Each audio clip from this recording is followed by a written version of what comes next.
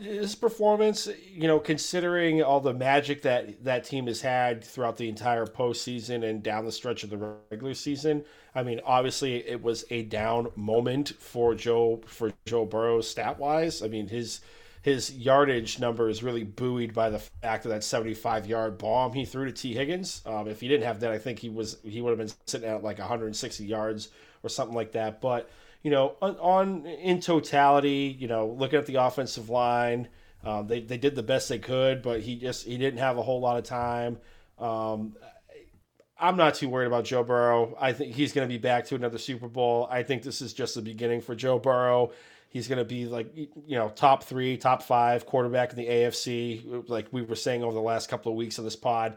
I'm not worried about Joe Burrow. Even after he hurt his knee, and I thought we saw another person tear an ACL, and we just lost Joe Burrow for the upcoming season. But that kid, tough as nails. I keep saying it, Jay. It's got to be the water in Athens, Ohio, because that dude is tough as nails, boy. But I think the future's bright. In the draft, I would use all of my picks on building an offensive line and going after maybe Teron Armstead, the free agent offensive lineman from the New Orleans Saints, and getting him up to Cincinnati and see if he likes Skyline Chili. Who doesn't like Skyline Chili? I had some in honor of Joe Burrow today. Nice. I gotta go out there and get that shit.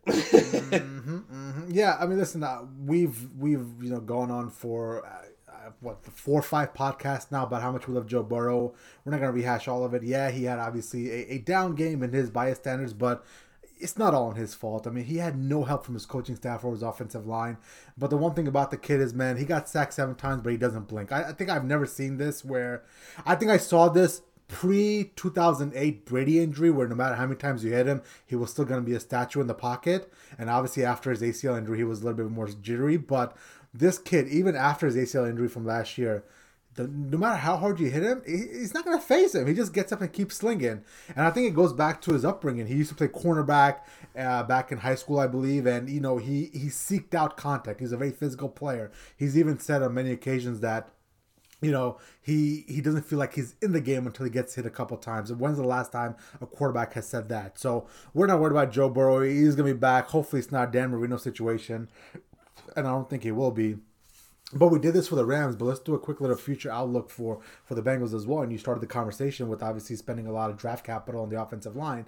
But I think for me, man, when you look at team building this offseason for the Bengals, You've got to obviously build the offensive line. That's number one. But you've got to have like a meeting of the minds between Zach Taylor and Joe Burrow and kind of work on that philosophy of, well, listen, if we are getting hammered and we can't protect you, we've got to get it. We've got to get around that somehow, right? There's gonna be games, I get it, where Aaron Donald and Von Miller are just gonna wreak havoc on your offensive line, and you're not gonna have an answer. At that point, you've got to have a couple of fastballs, whether it's the running game or the screen game or the quick slant game, whatever it is that you gotta morph your offense from a deep play, big play offense to a more, middle of the field, quick slants, 5 yards, Mac Jones type of offense where you're throwing at the line of scrimmage.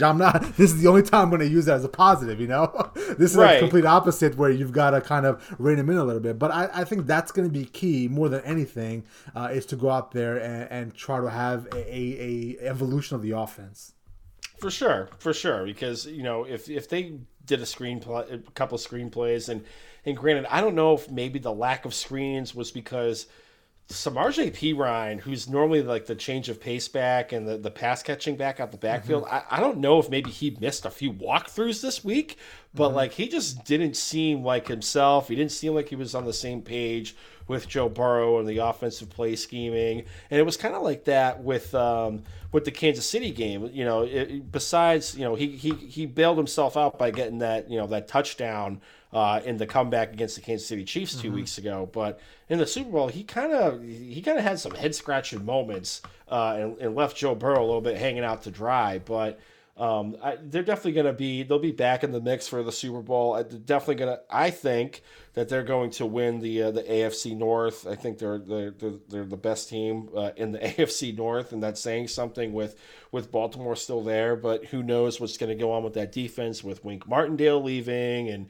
Lamar is going to be in the middle of the contract extension talks in the offseason, and we all know what Lamar is and what he isn't. But I definitely think they're going to be back in contention. Top Well, five team, in my opinion, definitely going to win the AFC North. well, let me ask you this because obviously the AFC is just so loaded. And I think for me personally, I think the top dogs in the AFC are still the Chiefs and the Bills. And I've got a sneaky suspicion of the Bills next year. Like, I am not advising you to put any money on it, Puma, but I'm going to really consider putting money down on the Bills because I feel like they're pissed off. They want to get what's theirs. But regardless, I feel like even though the Bengals came off of a Super Bowl appearance, I think it's still a Chiefs versus Bills kind of league in the AFC. Am I overstating that? Should I be thinking differently? Because after that, you're looking at obviously the Bengals, you're looking at the Ravens. I think the Ravens are going to be good next year. I think once they're healthy, Puma at some point in the middle of the season this year, even with all their issues, they were still like number one in the AFC. Do you remember that? Like around week 8-ish, they were still like performing. So I think they'll be back, and I'm really fascinated to see what happens in the AFC West. Obviously, if Aaron Rodgers lands in Denver, then that they become somebody in the mix. I'm a big fan of Justin Herbert, and I think hopefully Brandon Staley doesn't play Madden on the football field. Maybe they can win some more games. But I'm kind of liking what I'm seeing and hearing out of Oakland. And I'm sorry, Las Vegas. And maybe this is my sister rubbing off on me here, right? But like I'm liking that fact that Josh McDaniels have fully embraced their car. They're talking about ideas about how they're going to change the offense. They're thinking about offering him an extension. And obviously, Josh McDaniels brought a bunch of people over from New England when it comes to the offensive staff. So, dark horse candidate out of the AFC. Well, keep an eye out for the Raiders. But the bigger point being, there's a lot of teams in the AFC. I haven't even talked about the Patriots yet, who I have really little respect for. But obviously, they're going to be a tough out. So, like, there's a lot of teams there to get back in the Super Bowl. And my question to you is, how hard is it going to be for those guys to come back next year? Because obviously, the Rams have an easier path, right? Oh yeah, the Rams have an easier path. I mean, the Cardinals are kind of in disarray. Who knows what's going to happen with Russell Wilson, and especially if Rodgers moves from the NFC to the AFC, well, that just changes the whole landscape there too. But AFC wise, it is like you said, the deepest division in the NFL. I still, like I just said, I got the Bengals winning the AFC North. Yeah, there's always the potential for the Super Bowl hangover, but it is gonna the playoffs are gonna either go through Arrowhead or it's gonna go through Orchard Park and Buffalo. I'm definitely with you there. Those two teams are the chalk. I call it bias, call it whatever, but I lean towards Buffalo. They kept mostly everything intact.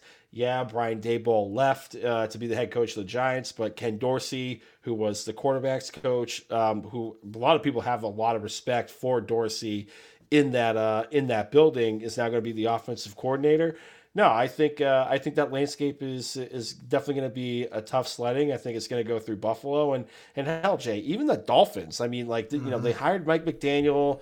Who knows if they're going to use Waddle like a Debo Samuel type of role. Good Lord, that's going to be a fun team to watch. Good point. Didn't think about that. Wow. That's definitely going to be a fun team to watch and could potentially make some noise in the AFC as well too. Like the AFC is so deep that Dude, we haven't talked about the Titans yet. The Titans were the number one seed this year. Nope. It's crazy. It's crazy.